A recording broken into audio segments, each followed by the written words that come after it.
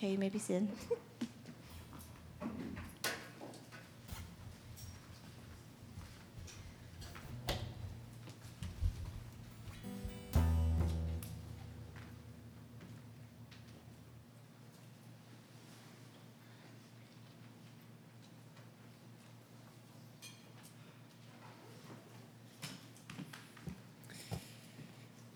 All right, you guys can open your Bibles to Colossians chapter 3. We're going to start reading from verse 12. Clifton's going to be preaching tonight, verse 20 and 21. So we'll read from 12 to 21. Put on then, as God's chosen ones, holy and beloved, compassionate hearts, kindness, humility, meekness, and patience, bearing with one another. And if one has a complaint against another, forgiving each other as the Lord has forgiven you, so you must also forgive. And above all these, put on love, which binds everything together in perfect harmony. And let the peace of Christ rule in your hearts, to which indeed you were called in one body, and be thankful. Let the word of Christ dwell in you richly, teaching and admonishing one another in all wisdom, singing psalms and hymns and spiritual songs with thankfulness in your hearts to God. And whatever you do, in word or deed, do everything in the name of the Lord Jesus, giving thanks to God the Father through him. Wives, submit to your husbands as is fitting in the Lord. Husbands, love your wives and do not be harsh with them. Children, obey your parents in everything, for this pleases the Lord. Fathers, do not provoke your children, lest they become discouraged.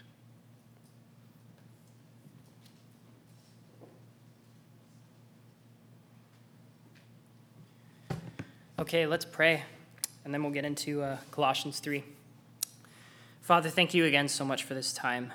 There is nothing that we can do to make our lives better, to understand you, to be able to live into reality unless you work in us. So we need your grace. We need the power of your Holy Spirit to wake us up, to open our eyes to the blindness of our own brokenness and sin. And we need you to reveal to us how amazing is your love and your grace for us through Jesus Christ. So even as we talk about a command today, what is a very difficult command, Lord, we just pray that you would work in our hearts to help us believe these truths, that we might love you and serve you and be with you for eternity. We know that that is not because of our obedience, Lord. It is only by the blood of your Son, Christ, that we are saved. But as a result of our salvation, Lord, we want to honor you, and therefore we want to obey. So please help us to do that. And we pray all these things in your name. Amen. Raise your hand if you like flying on a plane. So not just, Luke with two hands. So not just like, oh, I'm pumped to like go where I'm going, but who likes like actually sitting on the plane? Like raise your hand. Okay, yeah. So who thinks that like sitting on a plane is like a death trap and it's like your least favorite? Yes, Amy immediately. Yeah, okay, guys, yes. So I am part of the former group. I am someone who genuinely loves sitting on a plane. I like the random conversation I get to have.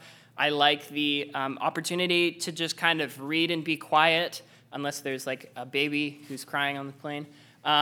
Ashley has told me that she likes it because it's the only time she would ever like choose to watch a movie, because there's literally nothing else to do. But there's another reason that I really like flying.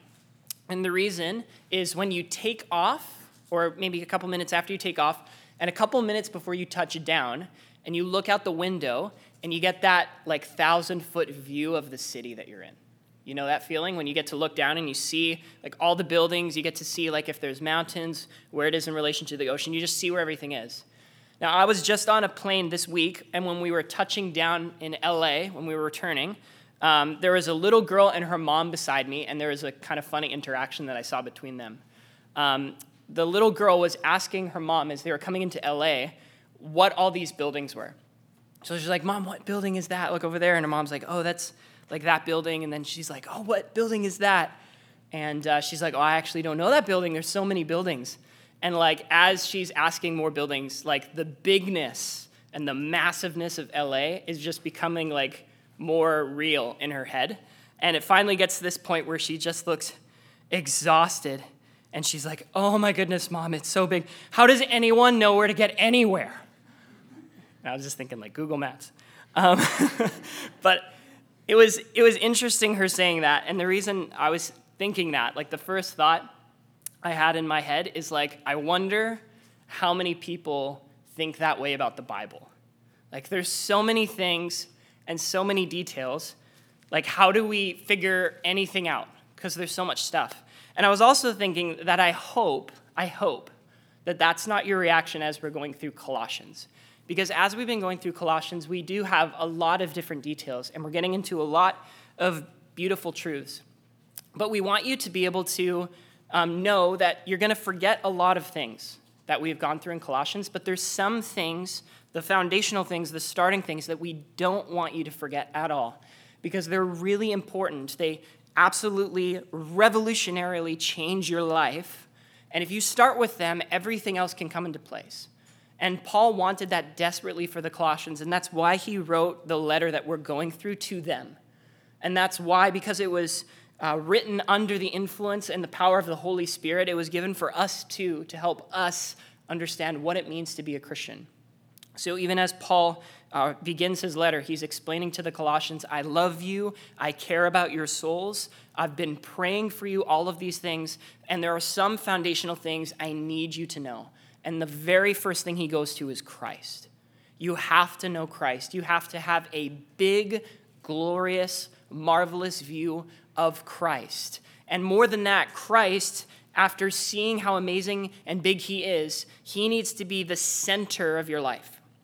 And if he's not the center of your life, it can be incredibly dangerous. And that danger was actually coming to the Colossians because of the threat of false teaching.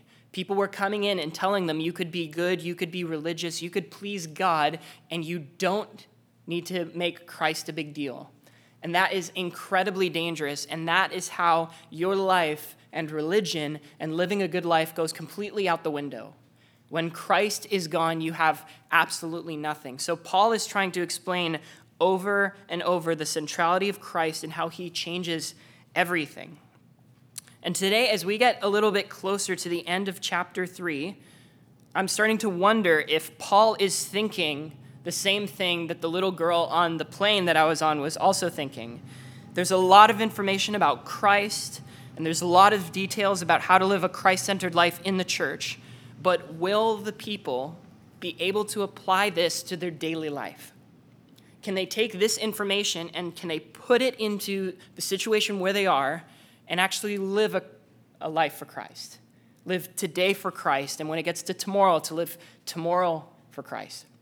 And because he cares that so much, he gives really basic and specific commands about your role in the family. Paul isn't just kind of saying, okay, let's just keep things in order. Let's make sure every duck is in a row here. Paul cares about Christ coming to the home and helping you apply being a Christian, being in love with Christ, living a life for Christ based on where you are right now.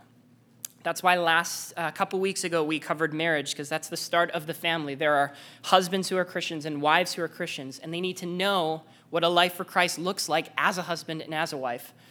And then when we get to today, Paul's going to get in our kitchen. When we get to today, Paul's going to get in our face, and he's going to ask us the command that is most specific to us right now.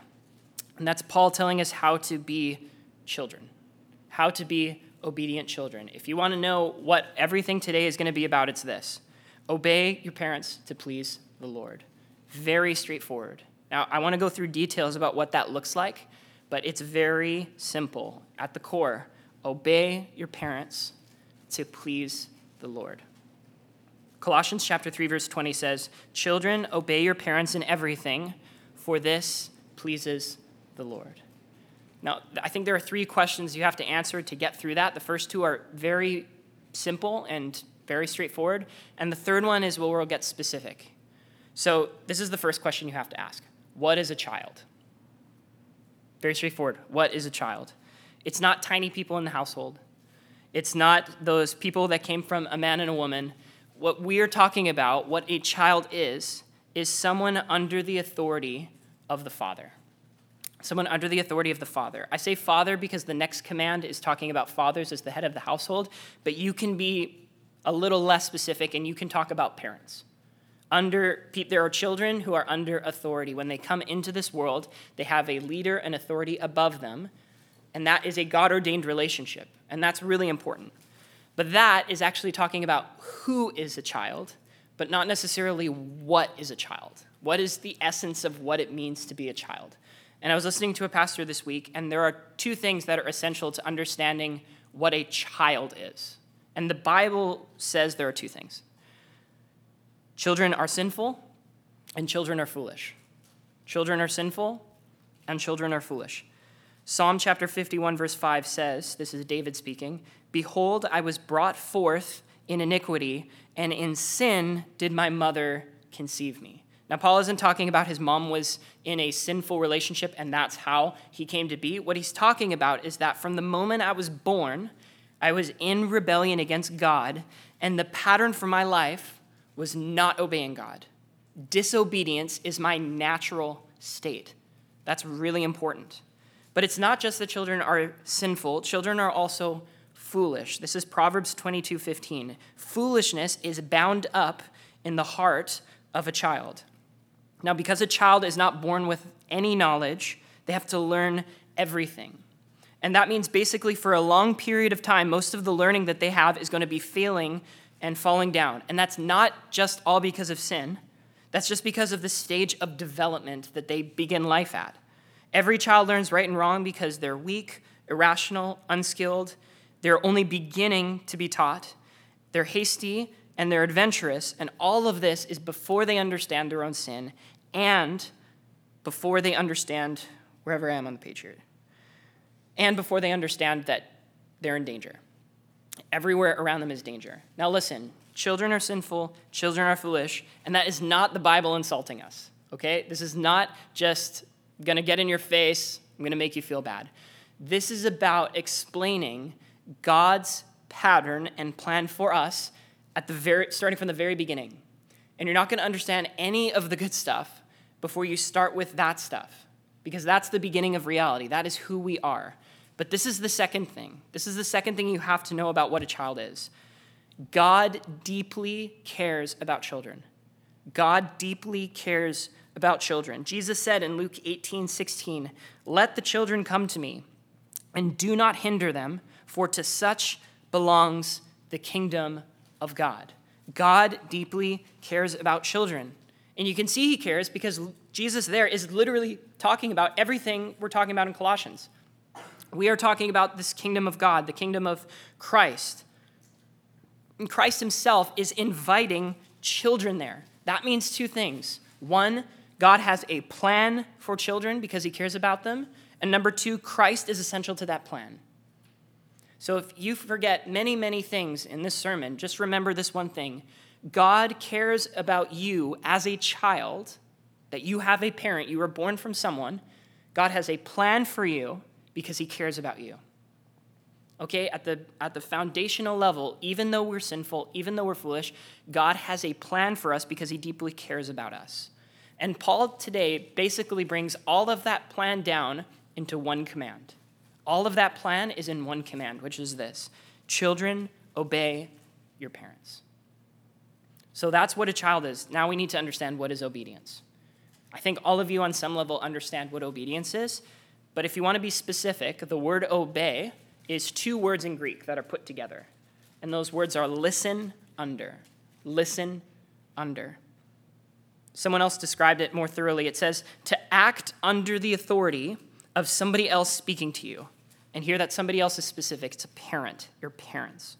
It means I am really listening to another person who is giving me an order or a charge. I am attentively listening so that I can be fully compliant. Okay, that's kind of important. I am attentively listening so I can be fully compliant. Okay, so we're going to get into what that talks about, but basically, we have a straightforward understanding of a command. God has a plan for my life, which is for me to obey my parents. that could be the end of the sermon, and it's not. And there's an obvious reason why, okay? And the reason is because that's hard, okay? That is hard. There is no assumption, I think, that that is hard, and that's why we're getting this later in Colossians rather than earlier. But the reality is, if you understand how amazing Christ is, and you understand how amazing it is to be in his kingdom, and you know you are a child, you're going to go back to those truths constantly as motivation to actually obey this command. That's the reality. If you are a Christian and you love Christ, you are going to want to obey this command, and that means we need to get a little more specific. So as I've been thinking about this for a couple months, I was trying to think of condensing some of these down based on things you guys talk about as far as I can understand. And I think I have at least 5 applications, okay? And this is how. This is the third question. How do I obey? As a child who loves Christ, how do I obey my parents? Because I understand it's hard. Okay, this is the first one. Application number 1, honor Christ by obeying from the heart. Honor Christ by obeying from the heart. Obedience is a hard issue because obedience is a heart issue. Does that make sense? Obedience is a hard issue because obedience is a heart issue. Obedience is a difficult thing to do because it gets down to the very deepest place of us and it makes us fight our sin. It makes us fight our tendency to want to be our own authority. Last week I told you guys I was reading a comic strip, Calvin and Hobbes. And I told you guys a comic strip I'd read. I read another one that same time, and it was good enough that it was just stuck in my head this week. There's a scene, there's 4 panels, and 3 of the panels is Calvin struggling against his mom as she drags him up the stairs to put him in the bath. So he's just like screaming and yelling for 3 panels. And then the last panel is Calvin sitting in the tub, looking super happy with a big smile on his face in the tub. And the thought bubble says, they can make me do it, but they can't make me do it with dignity. And that was the whole thing. But I was laughing at that because that actually makes perfect sense. The whole point that Calvin is getting at is there's a kind of joy in rebellion.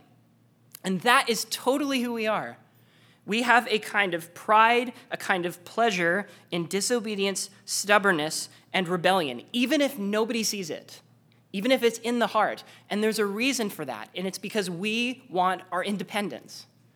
If we find the smallest way, even in sin, to get our own independence, we feel good. And that's not a good thing. It is good to want to be independent. It is good to want to be responsible. But when it comes at the cost of sin, it is proving to us how much we need Jesus. And that means proving to us that we need to follow his plan. And he explains that God knows what's going on in your heart. God understands if your obedience is surface level or deep down in your heart, you genuinely want to obey your parents. This is a quote from a pastor named Alistair Begg. He said this: "Real obedience is not made clear merely by our actions. It is displayed in a far more subtle way in our attitudes.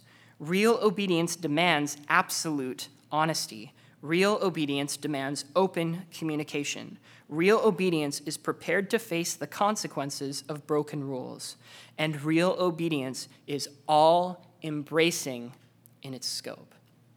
I think Paul explains that very clearly when he says, obey your parents in what? In everything. In every single thing. Now we're going to talk about there's qualifications for that. But before Paul gets to the qualifications, he actually never brings up the qualifications, except for one, which is the reason why you obey this. The motivation is the second part of the command. Obey your parents in everything, which means because it pleases the Lord. God is your main authority, but he has placed a second authority, and your obedience to that authority means obeying Christ. So you obey your parents because you love Christ and you want to please Christ. That is your motivation.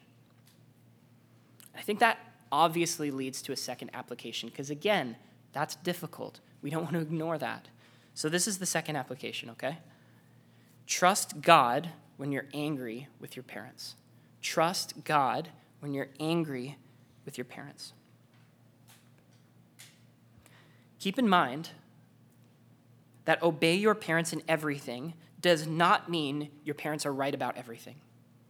That is not the assumption. The only perfect authority in your life is Jesus Christ. That's it. But because you obey the perfect authority of Christ, you believe his plan is perfect, and therefore you obey your parents. But because they're not perfect, and because they are not going to give you commands that you are often going to want to follow, you are going to be tempted to go against their plan. And when you do that, there's two things you have to go back to. And the first one is this: God has a plan. God has a plan. Here's something I'm going to repeat many times tonight. You are not your parents' child by accident. You are not your parents' child by accident. Nobody is. So his command is not just generic, it is very specific for you. I think everybody knows, or many of us probably know, the fifth commandment. What is the fifth of the 10 commandments that has to do with your parents? Somebody yell it out. Honor your father and mother. Yes, honor your father and mother. Now let me ask you a question. Does anybody know what comes right after that sentence? Honor your mother and father. You guys can fight for it. We're talking loud. Very good. So what is the logic going on in the 10 commandments? I don't know if you heard that. He says, honor your mother and father, and honor your father and mother, that your days may be long in the land that the Lord your God is giving you. So this is the logic. God cares for you, has a plan for you. The ultimate fulfillment of that plan is being with God.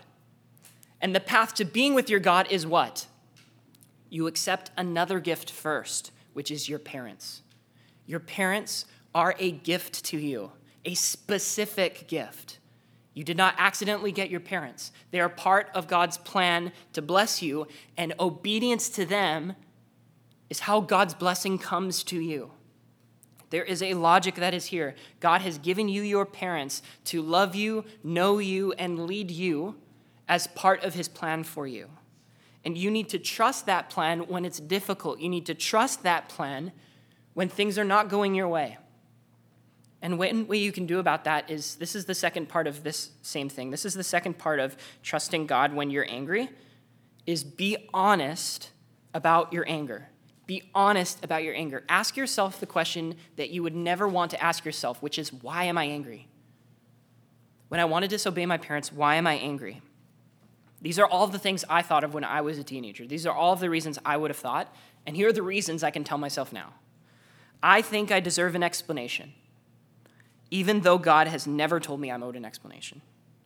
I think I know more than my parents, even though there is little evidence for me to believe I do know more than my parents. Here's a huge one. I think I should be trusted more. I think my parents should trust me more. But if I'm honest about what I'm going to use my freedom for, I should be trusted less. That's probably the hardest one that I'm going to name. I think my parents should trust me more, but if I'm honest, my parents should trust me less if they knew what I'm using my freedom for. I want to find sin, and my parents are trying to save me from my own sin. That's the reality of acknowledging that I want something from the world, and my parents want to give me God in my home. There are lots of reasons to be frustrated and angry and confused, but ultimately you have to go back to, I am not God. I do not know how life can be lived in reality, but God does. And fundamentally what he's told me is obedience to my parents is my fundamental command while I am living in my parents' household. And it's part of his plan to bless me. It's part of his plan to bless me. I think moving forward from here, I think we can learn a lot about this command if we actually get to the next command. And before I read it, I'll tell you the application that I think you can get from this next command. Application number 3, consider life from your parents' perspective. Consider life from your parents' perspective. You're going to learn your parents' perspective in the very next verse. This is Colossians 3:21. Fathers, which in our context, you can very appropriately think that's for parents, okay? Parents, do not provoke your children lest they become discouraged. Here's a little context from you that a commentator gave me about the father's relationship to children in Paul's time. the father decided whether a newborn child would be raised or whether they would be exposed to die. They granted permission for his children to marry, decided who they could marry, and they could even force a divorce. Children were legally regarded as their parents' property, and therefore they were little better than slaves. I know sometimes when you're frustrated, you think you're a slave to your parents, but back in Paul's day, children were actually slaves to their parents, okay? So when Paul makes a command for parents to ask how they are parenting, this is incredibly countercultural. Incredibly countercultural. This is like husbands loving their wives. There is no expectation that a husband should love his wife, except God is giving you a command to love your wife. And this is parents being commanded on how they parent, which is this: don't provoke your children. Provoking means to stir someone up or to irritate them or to start an argument or to start a fight. It's a parent giving their child a reason to rebel against them.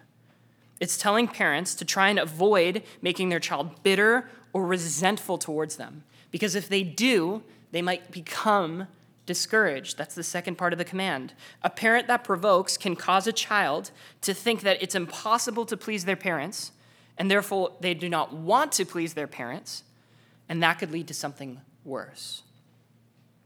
This is what it could lead to. It could lead to their children walking away from Christ. That's what Paul is concerned about, that a child would walk away from Christ. The whole point is that parents are trying to point their children towards Christ, and they want to avoid any parenting that causes their children to walk away from Christ. They're trying to tell them that any truth that is coming to them through heavy-handedness or lack of gentleness could distort a picture of love and gentleness that a parent gives to a child. Now, let me really quickly mention something, because I think after reading that, it is so tempting to think something. And I thought this when I was your age. That's why I'm saying it. If you guys have Christian parents that you're angry with, listen closely. It can be really easy to take this, go back to your parents and say, you are a Christian, you are discouraging me, you are making me hate Christ. And you need to ask yourself honestly if you would take that command and you would use it to manipulate your parents. God sees it.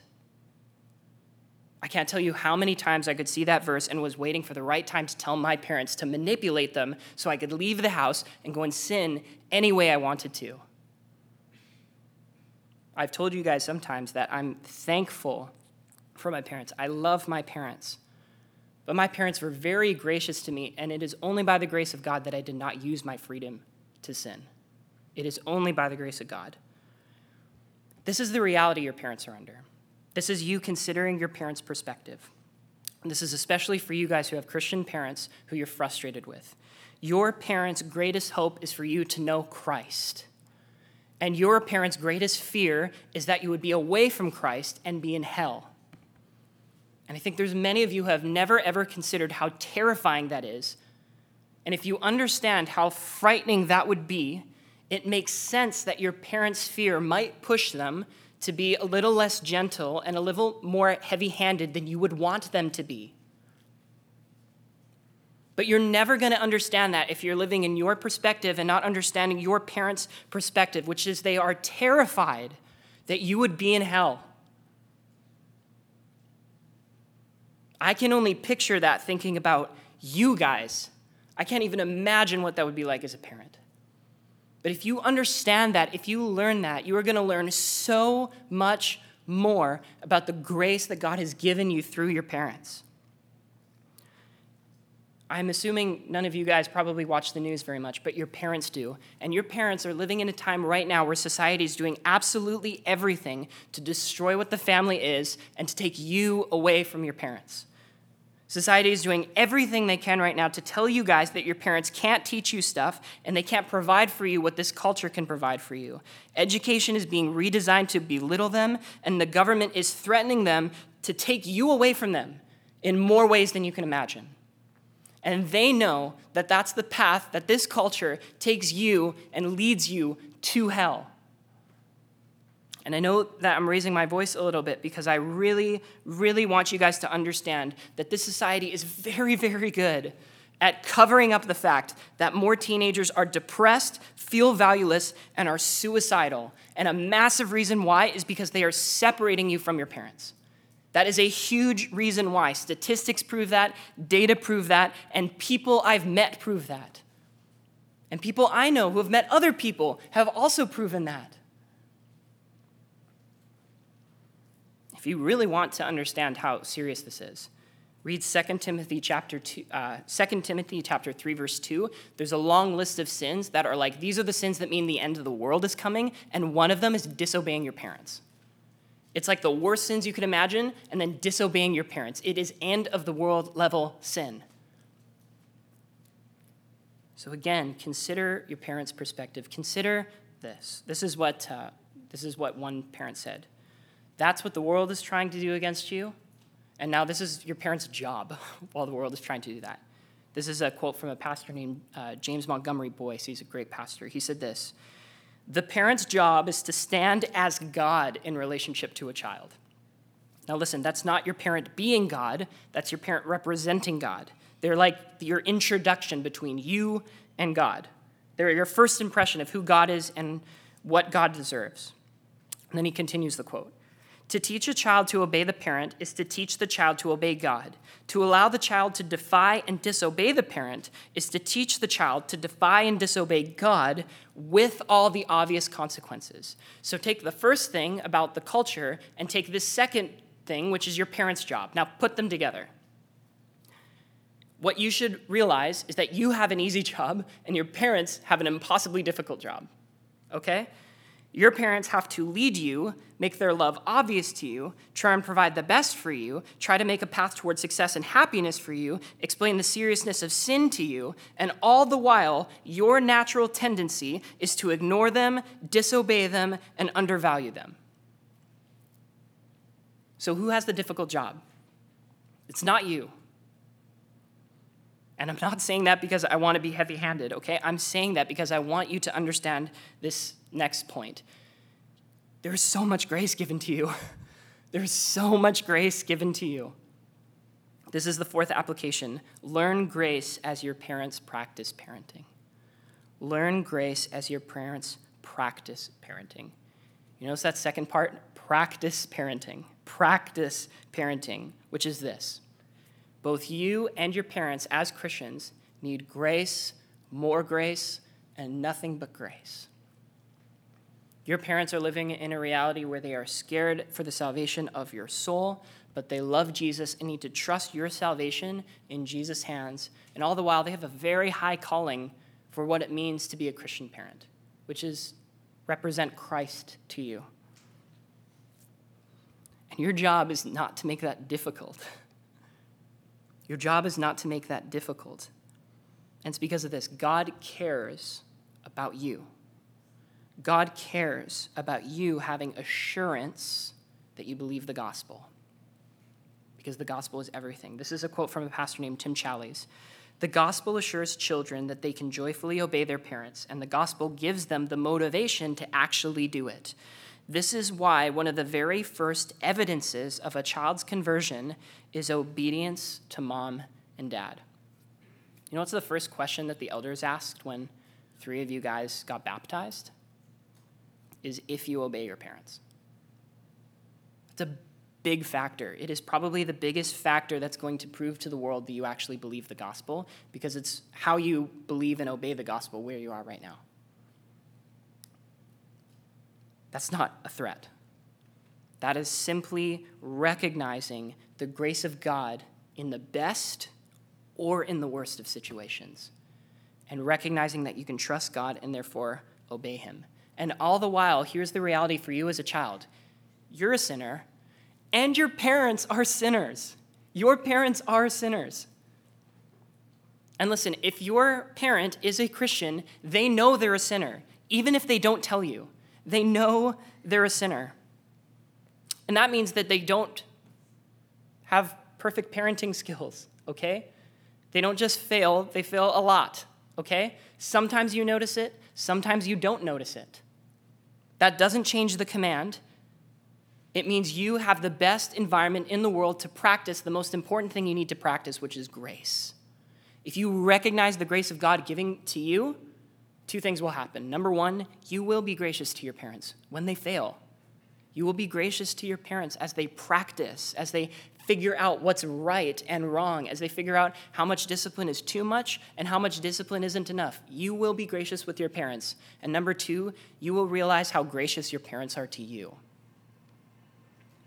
It was amazing growing up and looking back on how many times I should have been punished so much worse than I did, and sometimes when I was punished more difficultly than I did. But you know what? There was about 10 times as many ways that I could have been punished that I didn't, because my parents were gracious to me. They were figuring it out. My parents had 5 children. They had to figure out a different way to parent every single one of them because we were incredibly different. Some of you guys have way more than that in your family. Some of you guys are only children, but either way, your parents have to figure out how to parent you specifically. And that's difficult because you're changing a lot. And right now you are changing a lot. And your parents are adjusting to try and make the gospel more beautiful to you all the time. All the time. And therefore, it's important to recognize the kind of grace that you have. Some of you find grace difficult because you think you couldn't learn anything from your parents. And the one kind of thing I would tell you is you are a product of your parents. Not just biologically, but just the fact that you've lived with your parents. You are going to become like them. I can't tell you how many friends I have right now who are having children, and all of them say the same thing. They'll do some random thing that seems like something they would normally do, and they're like, oh my gosh, I'm just like my dad. Oh my gosh, I'm just like my mom. Happens all the time. And that's not by accident, because you were designed to be in your family. I don't care how frustrated you are with your parents, you are going to become like them. So you might as well figure out what they're like now, so you figure out who you will be in the future. And if you actually talk to your parents, you actually want to learn from them, you'll figure out what you should not do. Because honestly, so many of your parents would be honest to you about their failures. They would be, if you ask them. They would be honest about the mistakes they made and the sticky situations they got into because they don't want you to get in those situations. And a lot of their failures were preordained by God to benefit you. Just think about that. A lot of the mistakes they made, a lot of the things they learned, they were all sovereignly preordained to benefit you. God was teaching you by teaching your parents who came before you so that they would teach you. And that should make you recognize the grace of God and want to live in it. But there's another thing. Some of you find grace difficult because your parents aren't believers. From an experiential level, I don't get it. I was fortunate that I grew up with Christian parents, but I have a lot of Christian friends who do not have Christian parents. Some of your parents who are Christians, they had parents who weren't Christians. And I can't understand on an individual level, on an experiential level, what that's like. But let me tell you a couple things. Number one, from my heart to yours, you are not in your family by an accident. Fundamentally, if you are a Christian and your parent isn't a Christian, then you are the greatest gift that God could ever give your parents. Ever. Because it's how God might deliver the gospel from you to them. And if you're a Christian, you understand that you have the greatest privilege in the entire world. And the way you do that isn't even coming to your parents and confronting them with their sin. It's not coming at them and hating them. It's not coming at them and explaining to them every difficulty they've made. It's this, obeying them. Because the more godly obedience that you show your parents, the more God might use that to recognize how unworthy of obedience they might be. This is the third thing, though. Even if your parents are not believers, okay? They are made in the image of God. And that means they still love you, and they do know you, and they do want the best for you based on the information they have, okay? And I understand there are immediate follow-up questions to that. Like, what if there's abuse in my family? What if I don't think my parents love me? What if their plan seems against God's plan? What if a friend of mine won't let their parents won't let them go to church? Listen, those are good questions, okay? But we have one sermon And if you have those questions, we want to talk about those because they're good questions. But listen, God still wants you to obey your parents.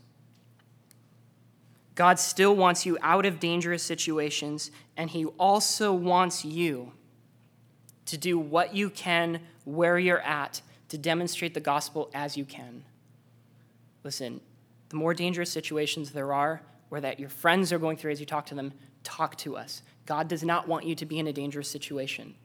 But know this, the gospel can change anyone, absolutely anyone. You have two jobs if your parents are unbelievers. Number one, obey them, and number two, pray for them. Obey them and pray for them. If you have that opportunity, again, you might be the greatest gift your parents have ever received and could ever receive, because the gospel is the greatest gift ever, and God has packaged it for them in the form of someone they love, which is you.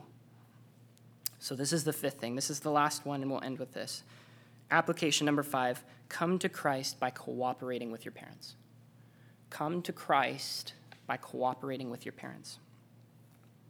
This is the last quote I'll share with you. It's from a pastor named Sinclair Ferguson. He's a great pastor. He said this: "One of the most wonderful things in the world, I often think, is for a teenage Christian, boy or girl, who, because he or she is devoted to the Lord Jesus Christ, will honor his dad or his mom, no matter what his friends may say or think." Isn't it amazing that all you need to do to stick out as a great witness for Jesus Christ is something as simple as committing yourself in heartfelt devotion to love and honor your parents? And listen, he is right. He is so right. One of the simplest and most essential ways that you can love Jesus Christ is obeying your parents. And the beautiful thing is that that is incredibly countercultural. That demonstrates the love of Christ to your parents. It demonstrates the love of Christ to the world. And it demonstrates that you have an assurance that no matter who your parents are, a believer or unbeliever, you have an opportunity to love and honor Christ by obeying them.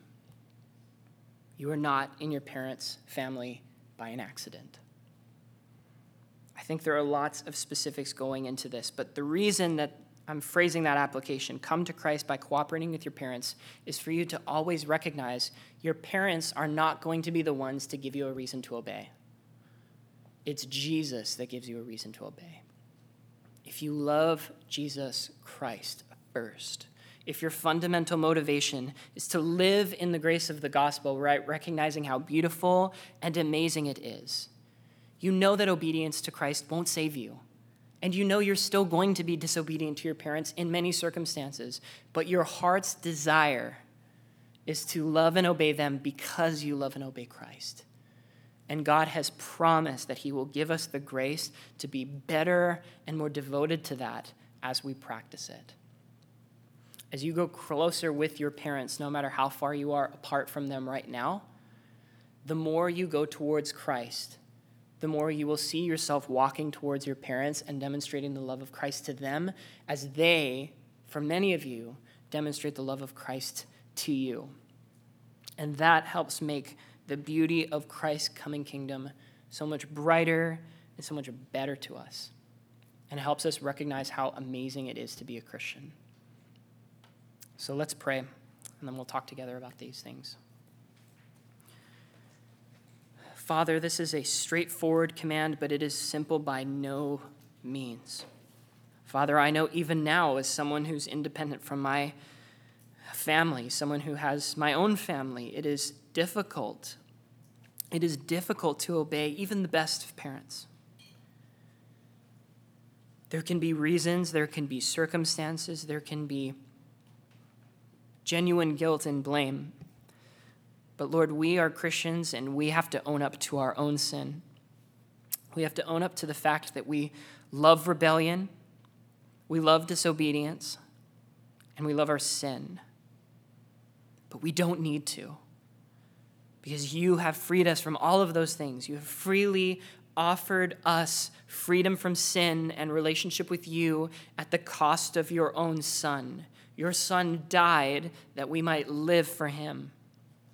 We might live the greatest existence that could possibly known to a human being because we have Christ. Because that, Lord, we want you to reveal to us the plan that you have through our parents. We want to understand that when we don't understand them or we don't trust their plan, or it's too difficult to understand why we should obey certain commands, Lord, that make no sense to us, we trust you. You have a plan. We understand that if our parents lead us to sin, that we need to leave that because we trust you before our parents. But in the daily acts of life, as our parents obey us to do things that just seem meaningless or just seem empty, or we just don't want to do them, that we love you enough to stop our selfishness and turn to you because you do love us, you do care for us, and therefore we obey your commands. Lord, we cannot do this. We cannot do this unless you give us the ability to do this. We cannot trust your plan unless you reveal to our hearts the beauty of the gospel. So please help us do that because we want to honor you and we want to live lives for your glory. Please help us, Lord. We pray all these things in your name. Amen. Guys, I know there's way more things on this topic to talk about, and I already talked for a long time on it. So if you have questions, ask them in your small groups now, and then ask them to me if you have an opportunity, if you want to, okay? I don't know the whole Bible. I don't have perfect experience, but I do want to help you, and your leaders want to help you. So if you have questions about this, talk to us, okay? We love you. We love your parents. We don't plan on, telling on you. We're not out to get you. We're here to help you and help you see Christ, and we'll do anything to make that possible. So if you have questions, ask them. Here's 2 questions that you can ask in your small groups, okay? So if you have at least one person in your small group, write these things down. Very simple. You can probably remember.